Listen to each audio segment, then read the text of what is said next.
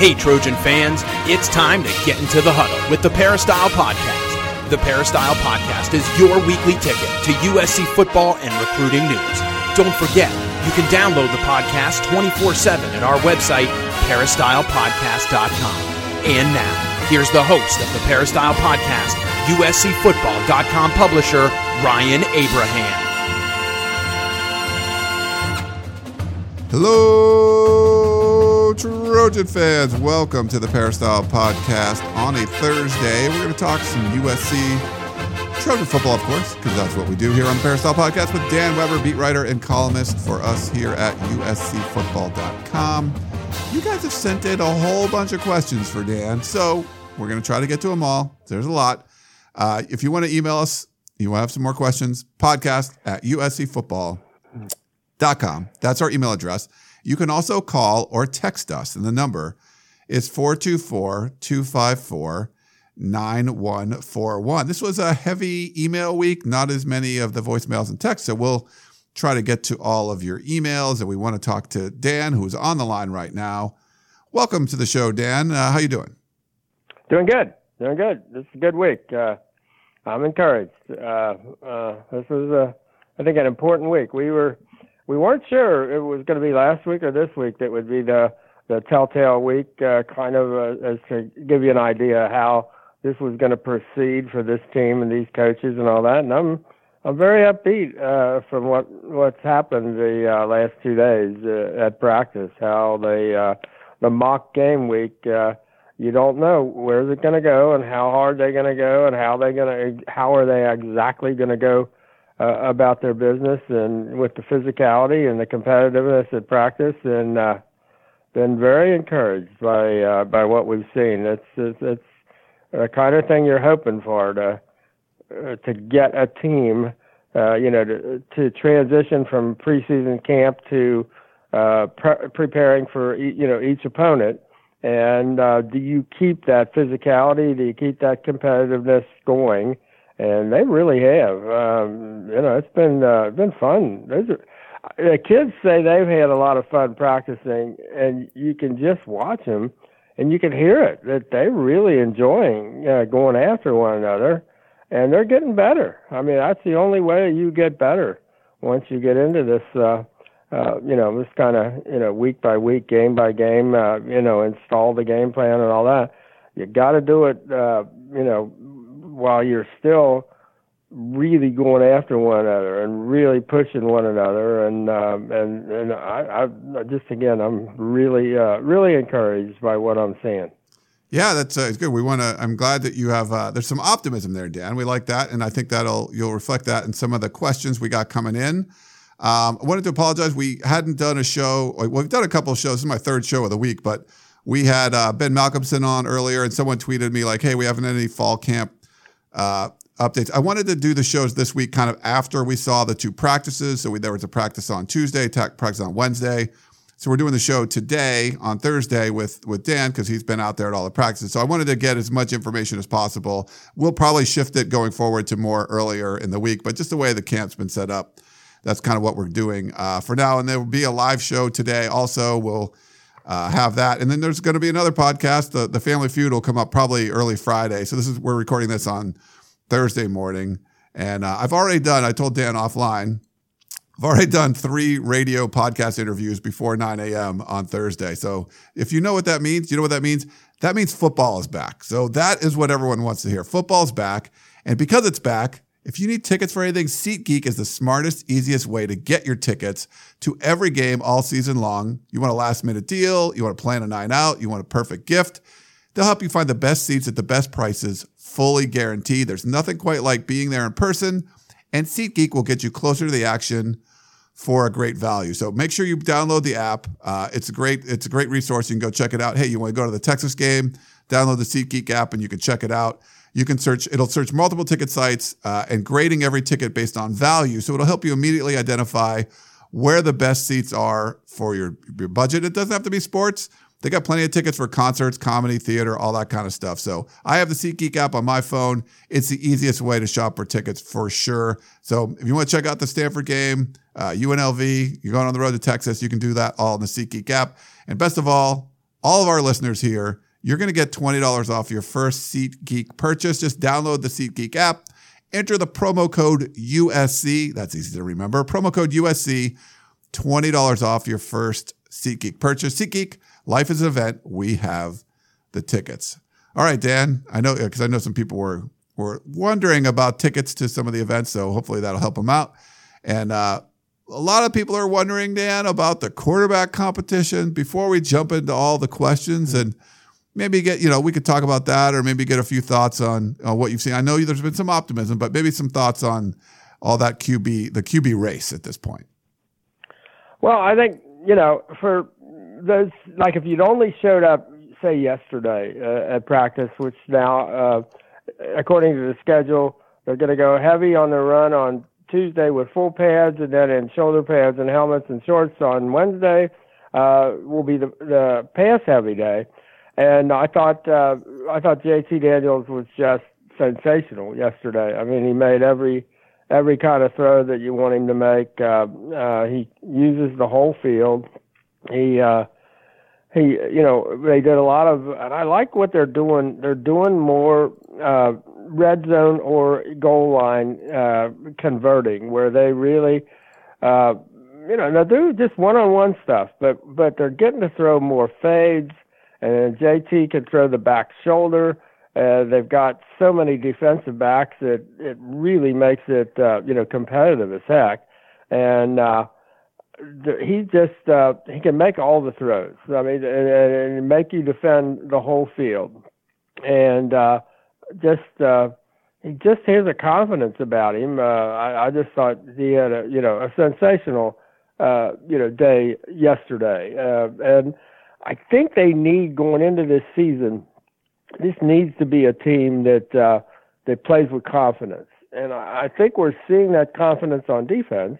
There's just so many guys, and they're so competitive. And, like Clay after practice was talking about the 6 safeties. There's 6 that he believes could play, at any time, and not feel any problems with who those 6 are, or which 2 of those 6 are out there. And I don't disagree, but that's the kind of confidence you need to have. You're going against those guys every day. That's I think what makes you better is if you are able to have any kind of success against those guys. And I think this is a team that needs confidence, because you were talking about SeatGeek, and we were talking before we got on. And you were on the radio in Salt Lake City, and I was thinking, I've been on the radio there already. They're fired up. They know USC's coming to town. Arizona knows USC's coming to town. Texas knows USC's coming to town. Stanford, after losing twice last year to, the Trojans, knows USC's coming to town. So that's 4 games, fairly, almost the first half of the season, where USC is the biggest game of the year in those stadiums. So, if you're a USC fan, maybe you do want to check out SeatGeek, because those are the games that are fun to go see when you're visiting a stadium where that's their biggest game of the year. But the way you survive those games is you go in there with all sorts of confidence and with the anticipation that, man, this is going to be fun. We're going to go, into their stadium, and we're going to take them out.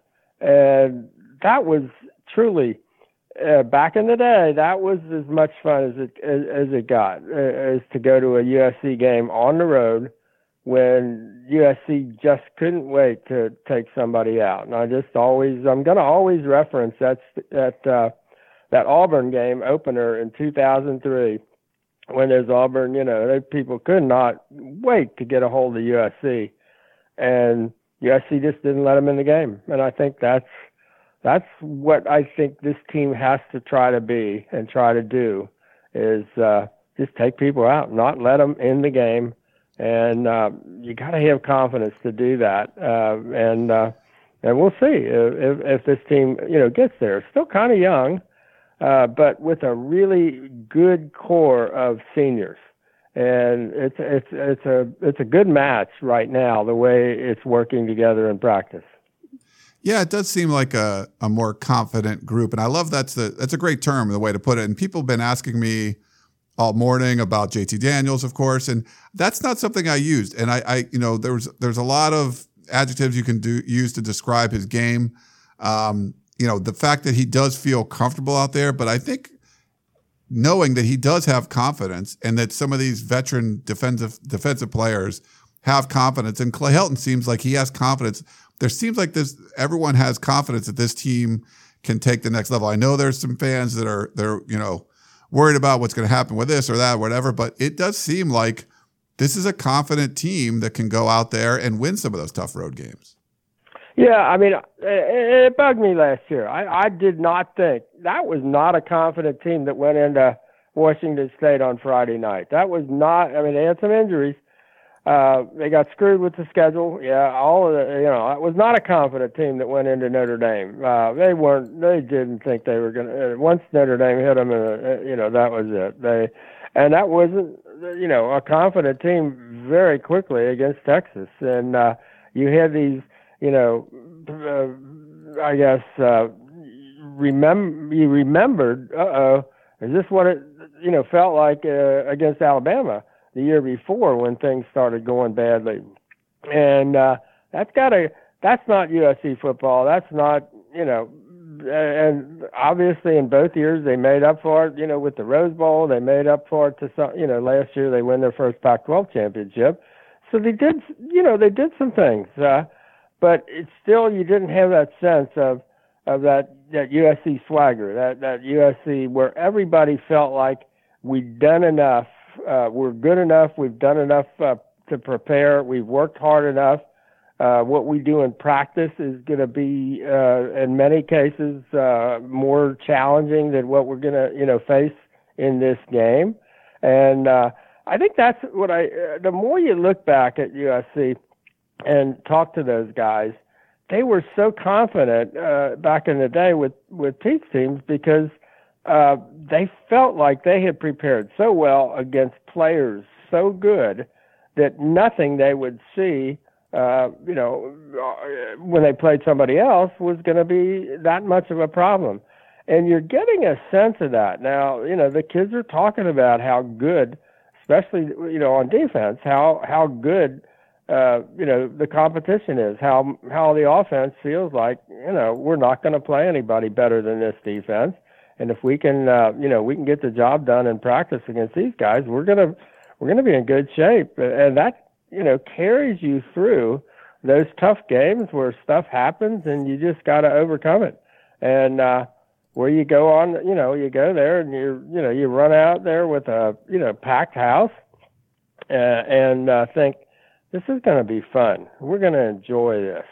All right, Dan. Well, we want to jump into some questions. Actually, before we do that, I want to let people know. So I announced this on our Tuesday show with Ben Malcolmson, but we're going to do our little Trader Joe's partnership meet and greet. We're going to do this on the USC campus in the plaza there between Heritage Hall and the John McKay Center on Friday, August 31st, starting about 3 p.m. and it'll go up till like 5 when the Jock Rally is going on. So the Jock Rally where the band comes out and the full team and they, get up on the ladder and talk about what's going on and everything. It's pretty cool. And so we'll just have like our little tent set up there somewhere in the plaza and just, meet with people. We're going to give away those Trader Joe's bags. So it should be a lot of fun.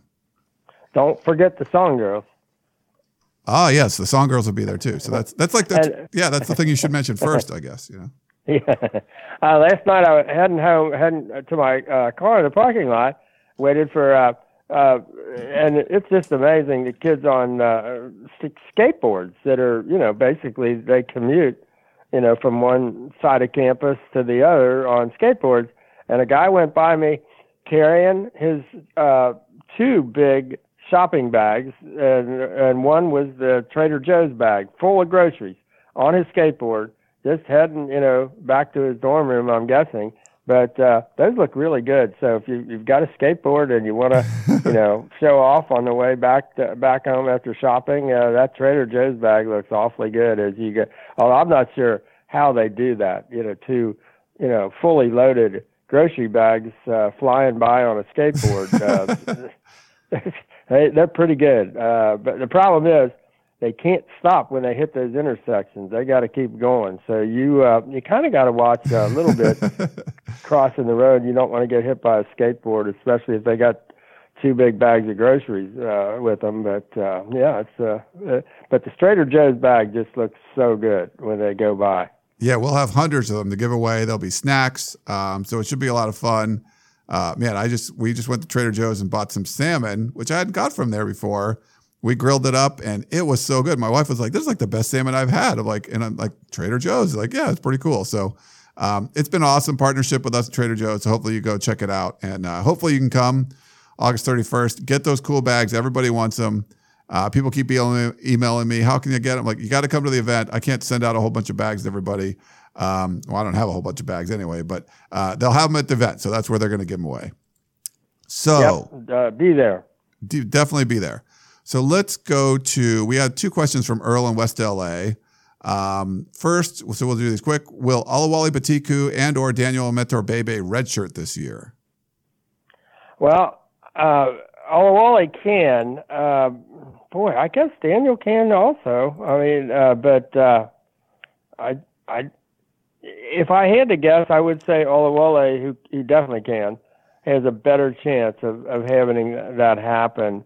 Daniel's redshirted already, I believe, because of the transfer from Florida. So. Oh, the transfer year. That's right. Yes, of course. So, no, they both won't because there's not one available for Daniel. I mean, I guess you could retroactively. Is it one you could go back and ask for for an injury that continues over into the second year? That's a possibility. It didn't work out for, say, like a Jordan Simmons last year who tried and they didn't give it to him. So you never know. That's kind of a crapshoot. But I don't know. With Olawale, I guess the plan now might be to see where he is toward, the second half of the season, and he still could play 4 games in redshirt.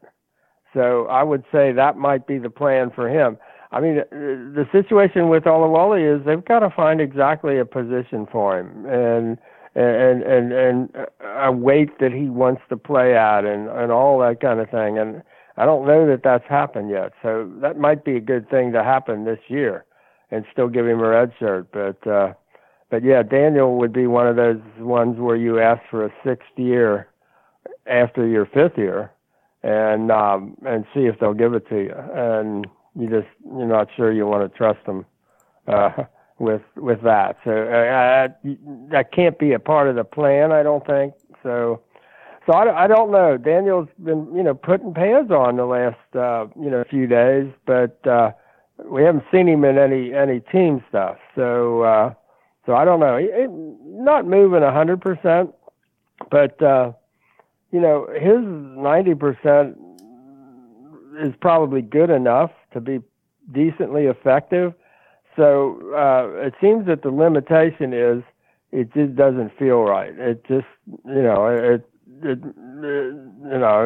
not really talking about pain, but I think that has to be the limiter. The thing that's limiting him right now is that it's just not back, and it's still got pain in there. And I know they were trying to figure out ways to find exactly where that is coming from and exactly what they can do to limit it. And I don't know that they've completely.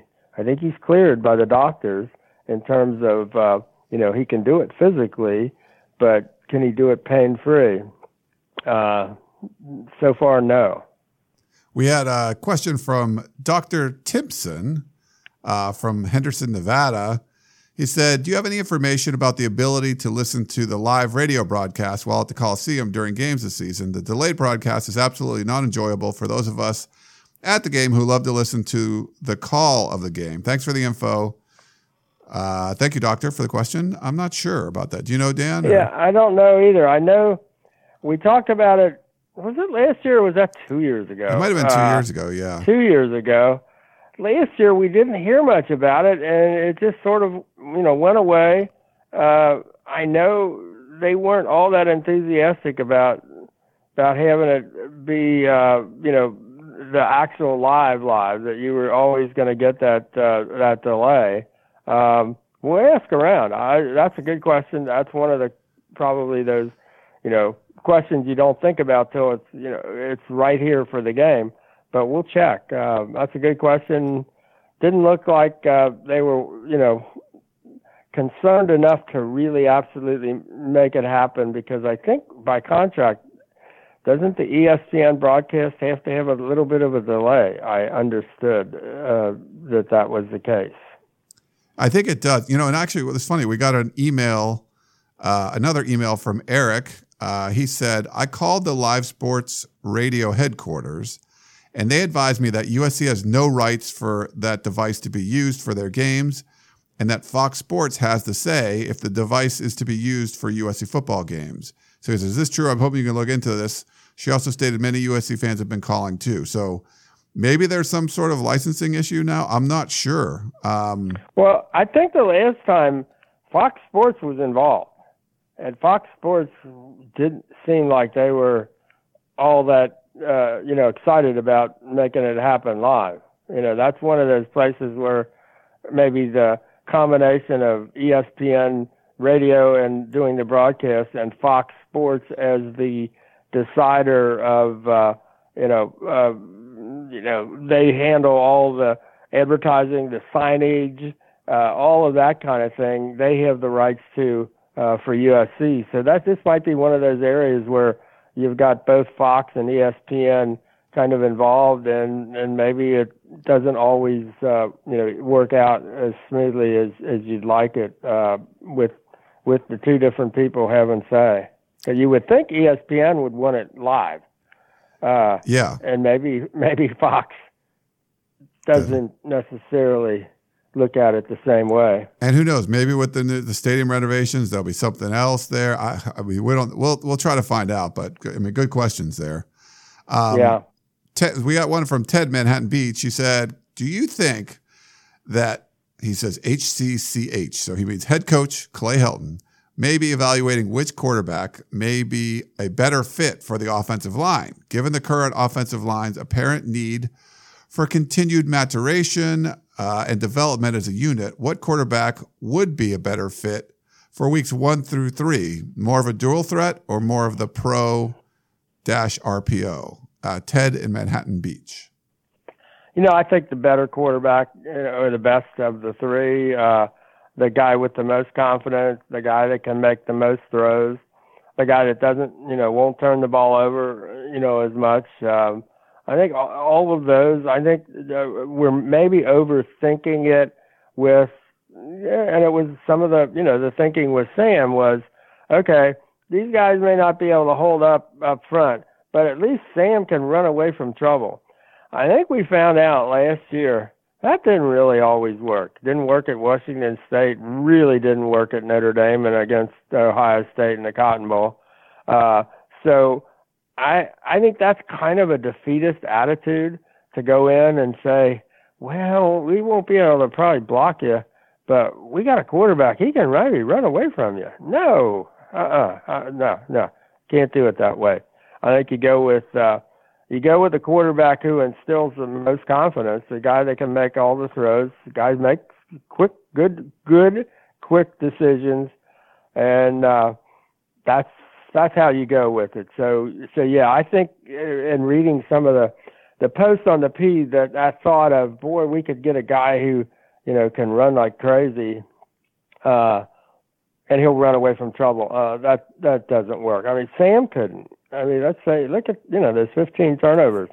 Sam couldn't run away from trouble. And, there's no Sam in terms of that scrambling and all that and the ability to throw on the run this year. You got to get a guy that just can make the plays that you need in your offense. And I think, and that's where it's hard for people, because they'll say, well, the one guy, that has all the throws and has a lot of confidence, but he just, could still be a high school senior. and all that. It's not an easy call if you're somebody outside, and if you're not watching them every day and seeing what we're seeing. It would be a hard call, to say. People know, even though there has been, with the Hurts kid 2 years ago at Alabama getting them to the championship game, or last year with Jacob Fromm of Georgia, true freshman, getting them to the championship game, and Tua, coming in and winning the game at the end, for Alabama, a true freshman. People are still, I think, hung up a little bit on, can a true freshman be that guy that, solidifies things and can handle, if there are some breakdowns. Although I think we're maybe overstating what's happening with the offensive line. I've got a little more, even with, a lot of guys being out and a lot of shuffling, I've got more confidence in this offensive line this year. I know we've talked a lot about the defense in Clancy year 3 and really being able to communicate and get things done. And I think that's happening quietly to some extent with the offensive line. They're not the most, physically imposing guys. They probably won't look like Alabama's offensive line, but I think they've got a chance to be a pretty workman-like group. I know people are, reacting still kind of negatively when the defense, has a good day or whatever. But I think some of that's just this defense has got a lot of talent and a lot of physical ability and a lot of speed. And I think they're making this offensive line better. But I think you don't try to overthink that and say, well, we'll get a guy that can, just run or dual threat, because that'll make it harder for the defense. No, the guy who's going to make it harder for the defense, the guy that make all the throws, that you've got confidence he can make the throws, that your receivers have confidence that he can make the throws. And I think that's how you go. Agree with you 100%, Dan. Go with the best guy. Don's a little concerned. You talked about there's some fans, there was some negativity. Don will be there.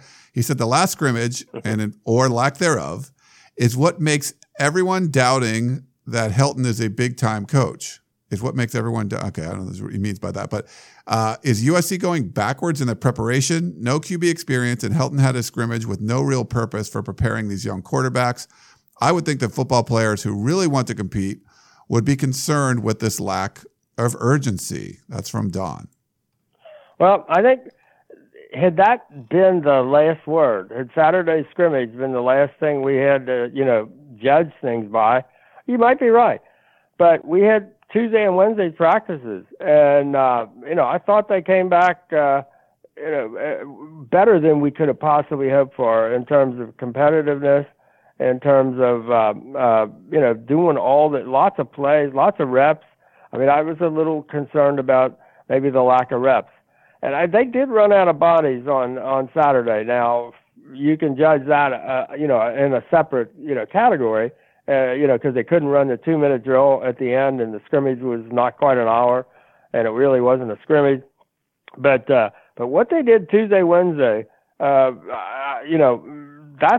was good coaching. That's, I'm very upbeat about the way Clay transitioned to mock game week.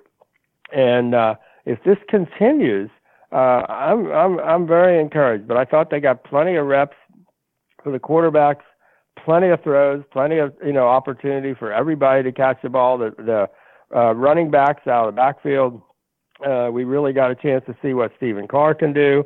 Vavai has been very active, catching the ball. The tight ends got involved the last couple of days. Josh Fallow and Tuesday, and Tyler Petit on Wednesday. So I think they're moving in the right direction. So what might have been a criticism over the weekend after Saturday, I don't think is valid anymore from what we saw Tuesday and Wednesday. So I'm encouraged, and I'm not going to disagree with what I've already said. I really thought they turned a corner this week. All right, we got Steve. Now this is a little sarcasm here, I guess. The request for you, Dan, could you please ask Clay Helton what is the standard time a player is held out for a broken fingernail? Does he think that Alabama, Clemson, and national contenders shorten their practices because linemen are dinged up? It's football. Does he know everyone plays dinged up? How many more wasted seasons do we have to sit through until we get a Trojan tough coach? Could we at least get some bubble wrap for the players since their head coach thinks they're so delicate he has to shorten practice? It doesn't cost much if you buy it in bulk. I'm really looking forward to your podcast on the debacle. That was this Saturday, Steve. So I think this was in reference to the scrimmage as well. Yeah, I mean, I think that's why it was really a good move by Ryan not to do this till Thursday. I mean, we needed those Tuesday, Wednesday practices for us to know what we're looking at, and the players needed them after Saturday. So I think it was a combination of things that, gives you a good sense of where they're going, and I think they mean it. I mean, this was, you're not absolutely certain. Because in years past, there's kind of been a transition from preseason camp to, let's get ready for the games, and it'll look more like an NFL, semi-walkthrough, just to get all the installation down and all the alignments and the assignments and what have you. Didn't get that sense at all. I mean, it looked like a preseason, scrimmage while they were installing. I mean, they did first and second on downs on Tuesday and third down yesterday, but it looked like preseason camp, and I mean that in a positive way. Saturday was odd. Saturday we still don't exactly have a good feel what was going on there, but Tuesday, Wednesday.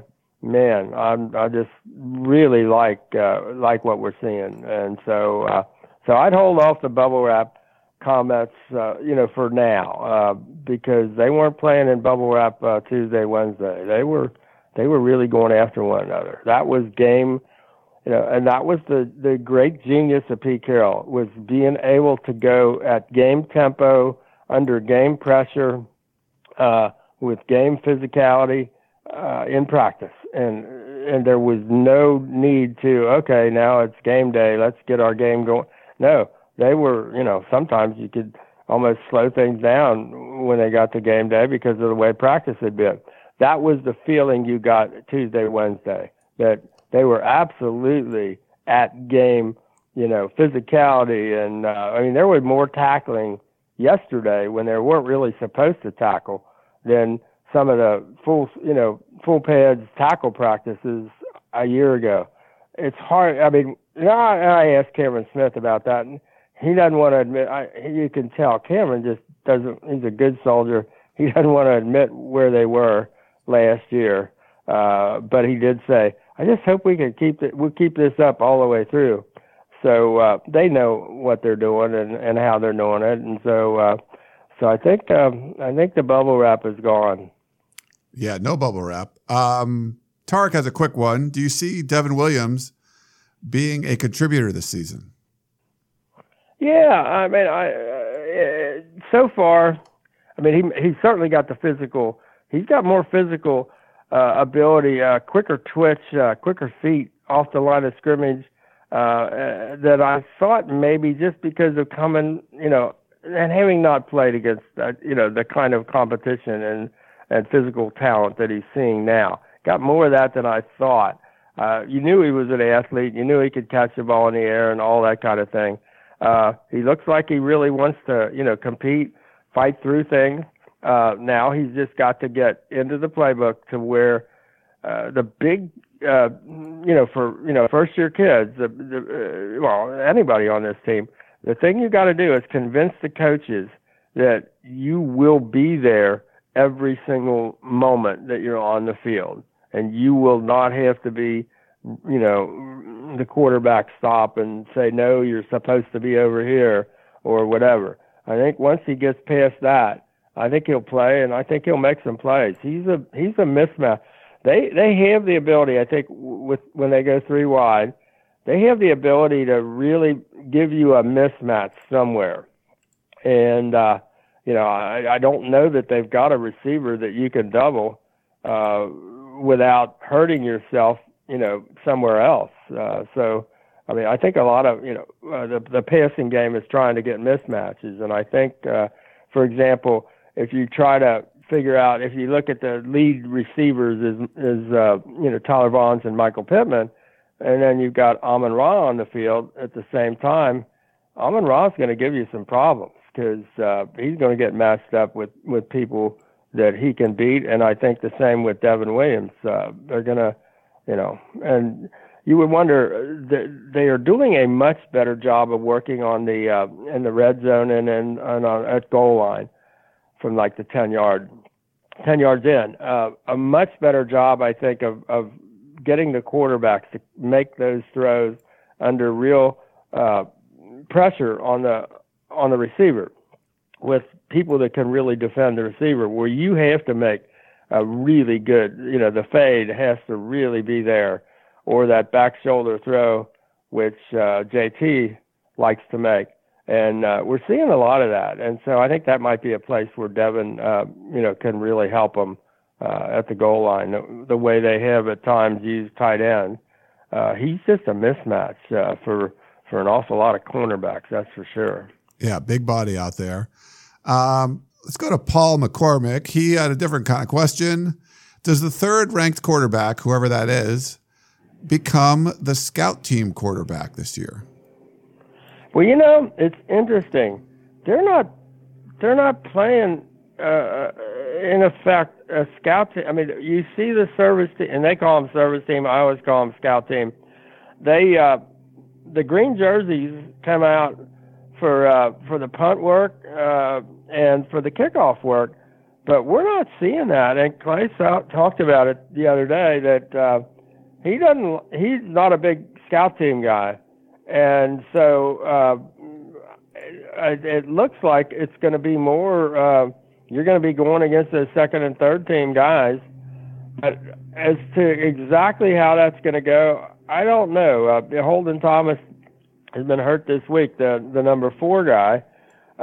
He's a big kid, 6'6" kid with a good arm, but with the running quarterbacks, for example, like Khalil Tate, that you're going to see, right away. Holden Thomas might be good for game 2 at Stanford with Costello, but I'm not sure. The Texas kid who just got named, who played well against USC last year, Ellinger kid I think he's about 6'3", and he's a good runner.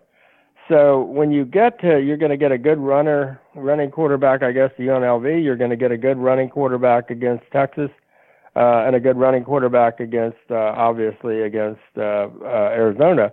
So that's some real challenges. That's a good question. I don't know exactly what they're going to do. When you think about it, Matt Fink, in terms of replicating, he can run. He's an athlete. Obviously, so is Jack. I don't know. We haven't seen that yet, exactly how they're going to do that. But you would think it almost has to be Matt or Jack, just to give you that sense of somebody really athletic taking off, and they're going to see so many of those early. And the Notre Dame kid, for example, runs like crazy and more of a running threat, than with his arm. So they're going to see a lot of those guys. Good question, and don't know that we have the absolute answer yet. But that's a good thought. Here's an interesting one. Jason in Longhorn Country.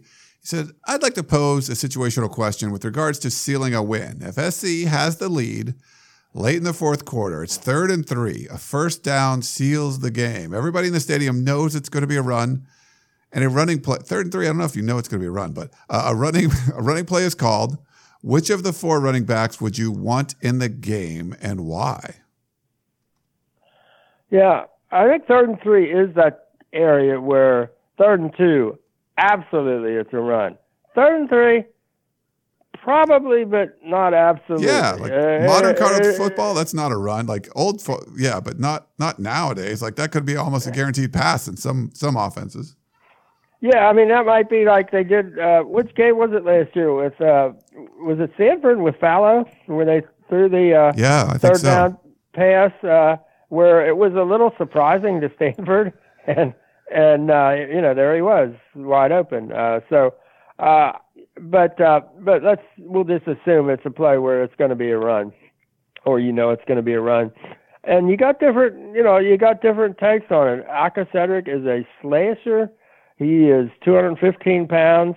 He's a kid that'll, just burrow in there and, really give you, that you could run him on a lot of different play calls, and he's more explosive and quicker and all that kind of thing. Then you got Stephen Carr, who's kind of that home run threat that maybe you would have more of a, if you decide to go wide a little bit, that Stephen might be the guy you would do that. The guy who's had such a good camp, because he's done so many things well, and he just constantly surprises you with his quickness and change of direction. And he's also 215 pounds, is Vavai, Malapai. So I think one of the advantages of this running back crew is you don't maybe necessarily have to make that choice. You've got guys that, because you've got three guys at 215 pounds, they can kind of do it all. They've got enough quickness, they've got enough speed, they've got enough breakaway ability, and they've got enough power, and they will hit it up in there. But I guess probably your choice would at 3rd and 3, your choice is probably is a little bit more Stephen or Aka Cedric. And Vavai's he does more different things, but I'm not sure this exactly. And I wish I could tell you exactly. Okay, this is the bread and butter play that they're going to run, or they're going to be able to do. I think one of the things you do well with Vavai is kind of a change of direction where you think they're going this way, and they don't have a lot of those plays where they come at you from where you don't think they're coming at you. That's what he does well. Whether you do that on 3rd and 3, I don't know, but I do think they want to get to the place where they have a real confidence in 3rd and 3. Yeah, we can block you, we can attack you, and we've got a couple of guys that that can do it. I don't know that we're absolutely 100% there. I think that'll develop as the season goes along, but they got to get to that place where everybody's on the same page with, yeah, we can do this. We know we can get it done, and that's. We'll always look back at the Texas game where they didn't get it done on a play like that. Right. as one of those moments where, that's a tough moment, to be able to really do that. And that's what the good teams can do. And for this team to be a good team, they got to get to that place where they really know how we're going to do this. And everybody, believes that they are. We have this is interesting from Paul in Santa Clarita. He said, you have expressed your wish list for improvements you wanted to see this fall camp. From your description of how fall camp is progressing, most of those quote-unquote boxes have been checked. He said, be physical, check. Use your depth, check. Have practices be more competitive, check. DBs more disciplined, check. However, what boxes are still unchecked for you? Can freshman wide receiver, he wanted to know about Devin Williams, but we already talked about him. But whatever boxes are still unchecked for you, that's from Paul. I'd say the tight end, just incorporating a tight end component to the offense, to just the sense that you're not going to go away from them, that they'll always be a part of what you're doing, and the second part of that is the tight end blocking component, to have that that comfort level that they can execute there with guys who are more known as receivers. Let's see. Other levels, you didn't mention the place kicking. I'm encouraged with the depth of place kicking, and I think that's going to be good. We haven't seen a complete decision as to what about punt return. We're seeing more of the Amon-Ra St. Brown and Tyler Vaughn's the really sure-handed guys. And Tyler, we probably don't give him enough credit. He has shown with his pass receiving this year, his yards after catch and his elusiveness are really good.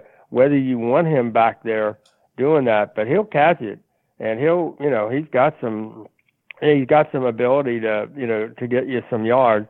Amon-Ra looks like he might be the combination with the home run hitter where he'll catch it and he might bring it back a good way. But I don't know that we've seen absolutely yet what's going to happen there on the punt returns. But I guess those would be two. And then the next would be an offensive line that has a cohesiveness. I think a lot of that this year has been delayed a little bit just because of the number of guys out, that there were 4 potential starters who really weren't able to answer the bell Saturday at the scrimmage.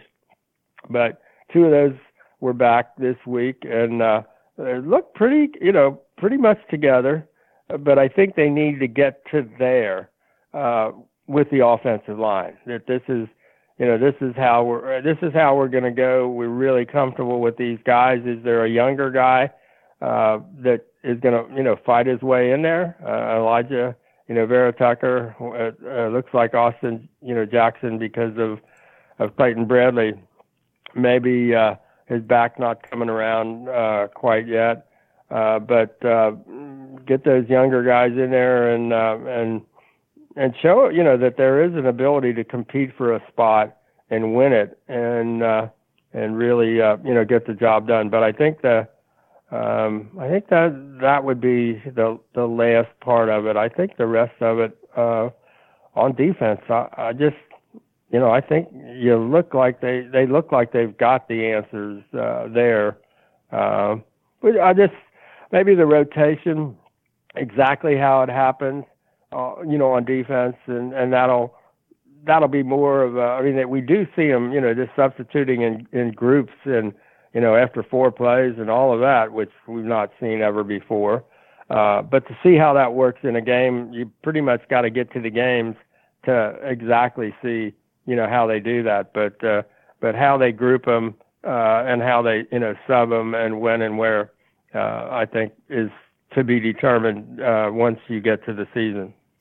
We got Matthew who wrote in. He said, is there anything in preseason camp this year to make you feel like the offense is adjusting to some of the poor play calling from last year? One of the main weaknesses was the inability to make adjustments, particularly against aggressive defensive coordinators during a game. Does it look like they're adding wrinkles with shotgun/no huddle sets that, or alternatively, quote unquote, power formations? Maybe more to the point, how can they counter teams that line up and just try to overwhelm the offensive line with blitz packages and extra pass rushers? It looks like it's the most effective way to beat us. Matthew. I think a couple of things. I think, one, you've got to be able to drop the ball off to the running backs, release them quickly. You got to have a quarterback that's really comfortable doing that in the face of a blitz and dropping the ball over the blitzers and picking up where they're really coming from. And, they've got every one of those running backs, can do that. I mean, so basically you turn that into a long handoff. I don't know if we're going to see more of the kind of, draw, delay action, that can also be effective, against the team that's bringing a big, especially outside blitz. But they do have, I think they have the running backs that can help them, handle that. And you have to have a quarterback who's just really decisive, and you've got to have, and what we're seeing is enough combination, packages where they do have an outlet receiver, or they do have a guy, releasing short, across the middle. But you got to be able to hit them. You got to be able to, pick it up immediately. Yes, I'm seeing more of that. I'm seeing more of the ability to get after. I mean, let's say they know what Texas tried to do to them last year when they brought the house, and it was pretty effective. And, they got very lucky that Sam, got it together enough at the end. But but I think a lot of teams, I don't know that that's Stanford's MO necessarily. You're going to see that Stanford, but I think a lot of teams might try to go with Texas and bring the house, and that's where you got to have confidence in your quarterback. You got to be able to stand in there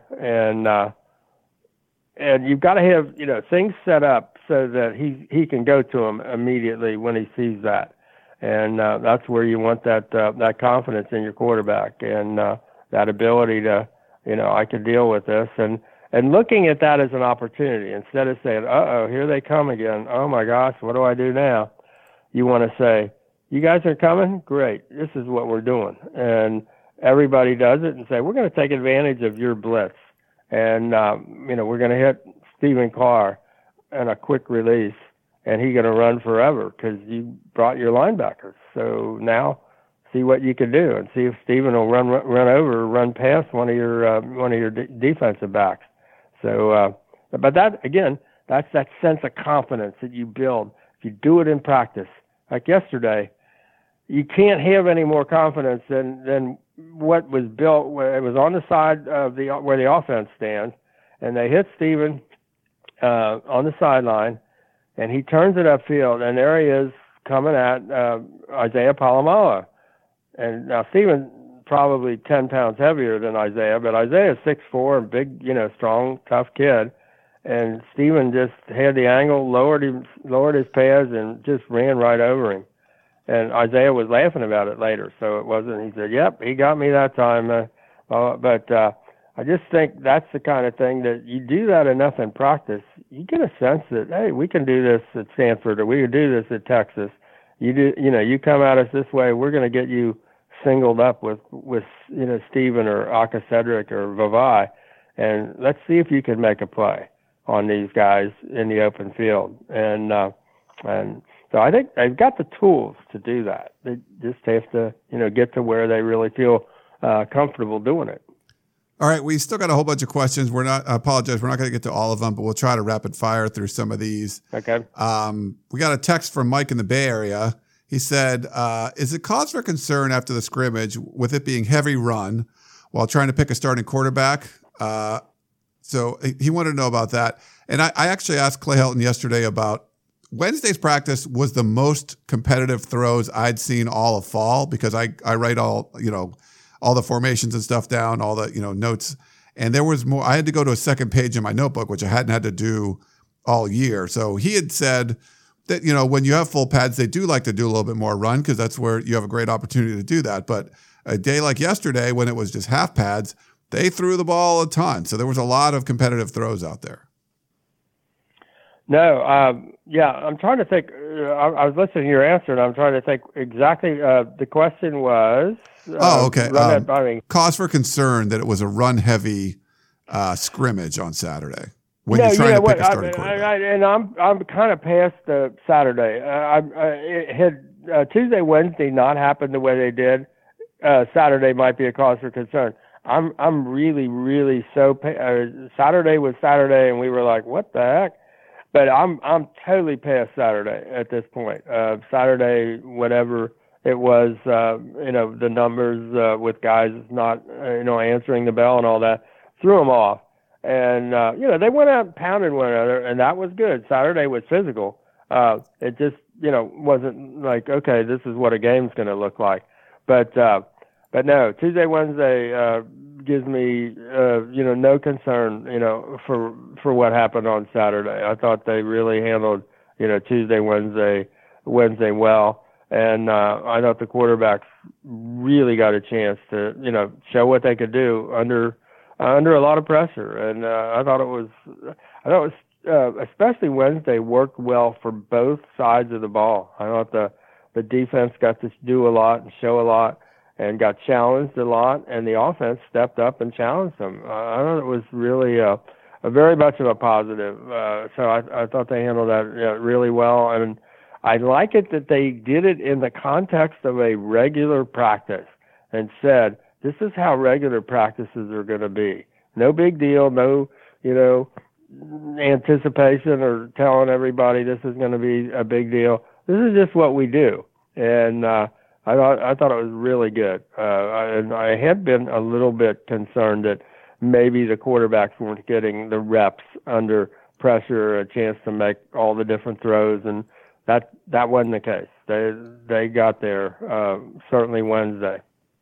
John in Pasadena said, what are your thoughts on a 2-quarterback system, JT and Jack Sears? Normally not in favor, but when you have 2 talented quarterbacks with different styles, that makes opponents prep for 2 different offenses that USC has already installed. I see many other advantages. That's from John. I think the problem there is then you've got to practice on, you got to really emphasize 2 different things. And I don't see that working. I want my team to be able to do what it does and do it really well. And I'm not sure I want to see them having to be like a split personality team. I think that's always the issue, is how do you got quarterbacks with different skill sets, but you really want to run the same offense. And maybe they get to that point where you're really confident, and comfortable making the switches that go to a from a pass heavy quarterback to a run heavy quarterback. But and I could see Jack Sears or Matt in there in situations where the quarterback run might really matter. But in general, I'm a one quarterback guy. Although you would like to see a team that, like last year, when there were a number of games where they probably should have put them away because of a third quarter slippage, they didn't. And so you have Matt Fink, who had 9 pass attempts last year, in a season where they win 10 games.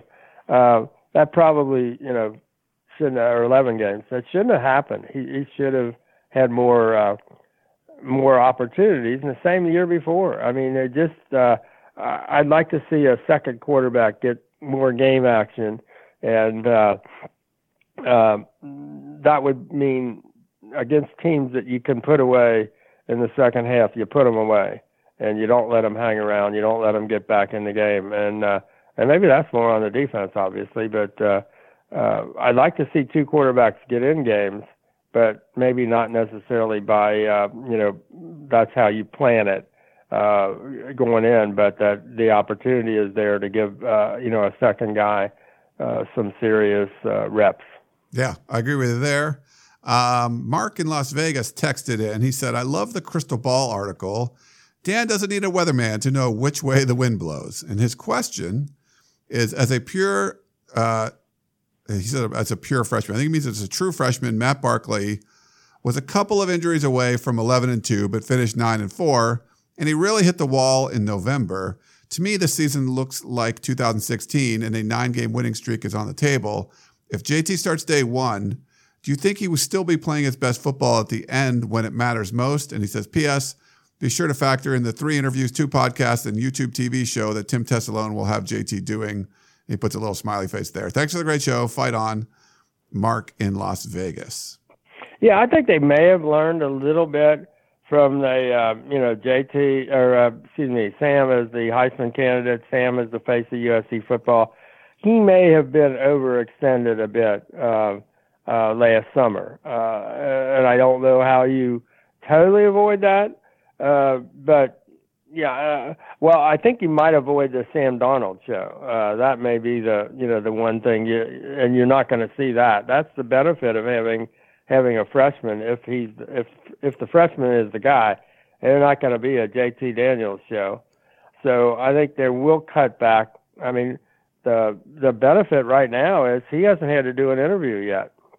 The upperclassmen or the holdovers, Matt Fink and Jack Sears are the guys that have had to conduct the post-practice interviews and all of that, where JT can just cruise out of there because the freshmen aren't released to talk to the media yet. So already that's a plus, I think, in terms of if you're thinking, well, I mean, I don't think it's going to be a problem. I don't think it'll be that same kind of situation. Now, if they go and beat, Stanford at Stanford and Texas at Texas, and it's JT Daniels and Amon-Ra, yeah, there's going to be a lot of attention at that point. But at least you'll be into the season, and at that point, it's still. I thought the thing with Sam that was the big drag was the summer, and I think with Matt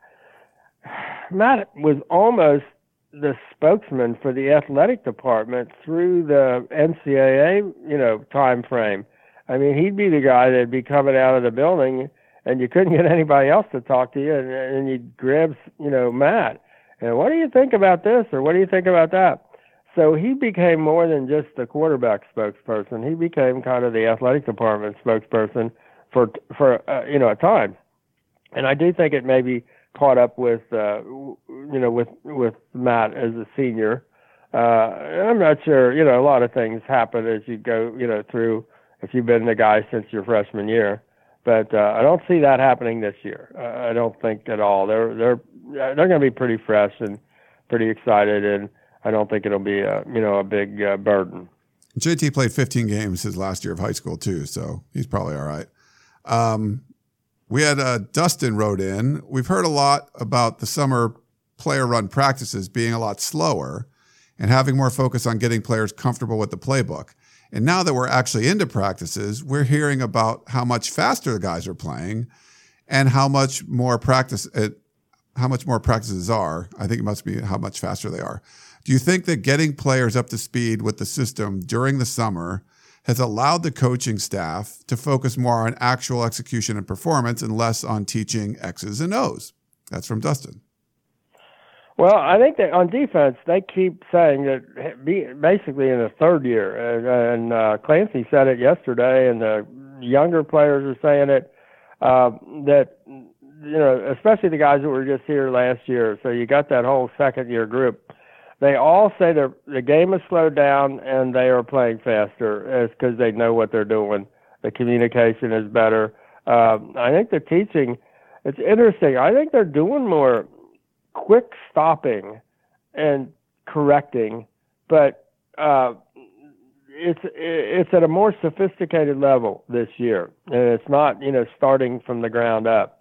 On offense, I do think the PRPs really helped. Getting JT and Amon-Ra and Devin Williams and those guys in here, that really helps in the summer.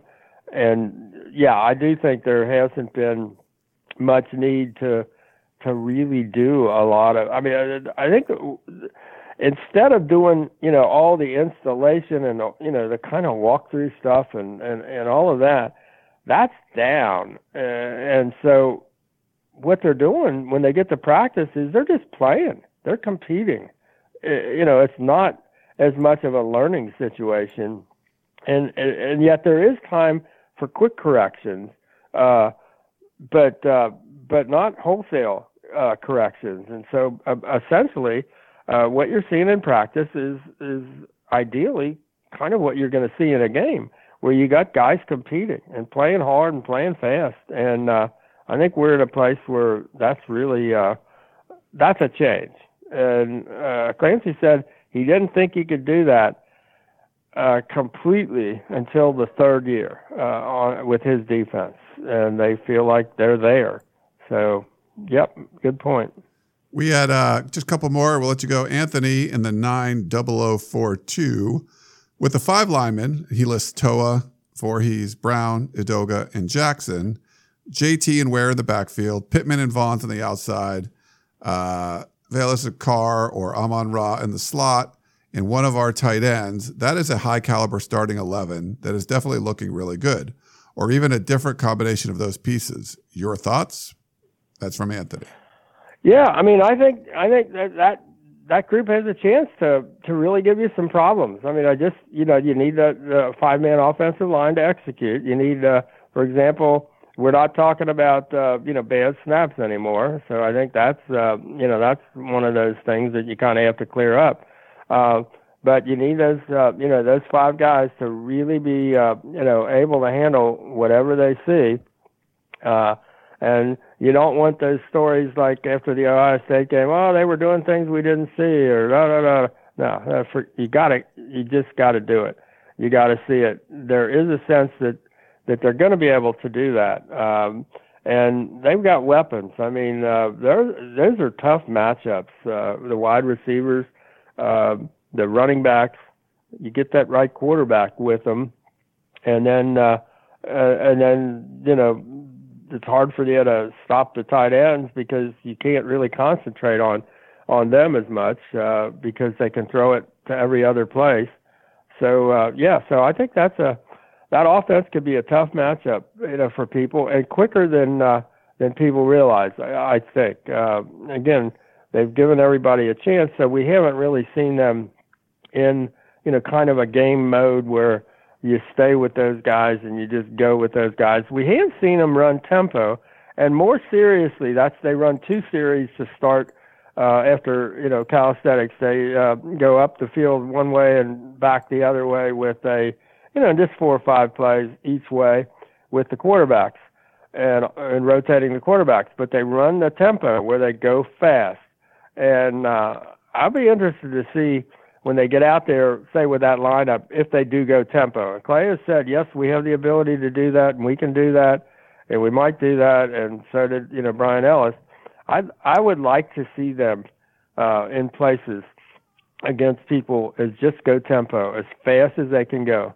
Like the fourth quarter of the Rose Bowl with Penn State. I mean, I just think I'd like to see USC be in a place where teams would have to prepare for USC coming at them with all the weapons that USC has in terms of people you can throw to and guys that can run the ball. And I think you said it with that lineup. You have the ability to do that. We got one last one. This is William in Dallas. He says at Dallas. I think it's probably in Dallas. Dan, as a proxy for the rest of us, could you tactfully, your style anyway, ask Clay Helton if a starter isn't able to practice this next Tuesday during game week? Does that mean they're not likely or maybe won't start? Otherwise, what does quote-unquote competition mean? Citing your Sean Cody comment. Thanks for all you do, William in Dallas. Yeah, I mean, I think we saw some of that this week. I think we saw a big, I think Shotgun did the numbers. I think 11 of the guys that didn't answer the bell on Saturday answered it on Tuesday. So I think we're starting to get to that answer. I think that absolutely ought to be the case. That you got to have enough guys that if they can't practice, the full pads, heavy, run Tuesday, it's hard to get them back by the end of the week. And I think what you say when you do that is practice really matters, competition matters. You need and recruiting and depth and all of that.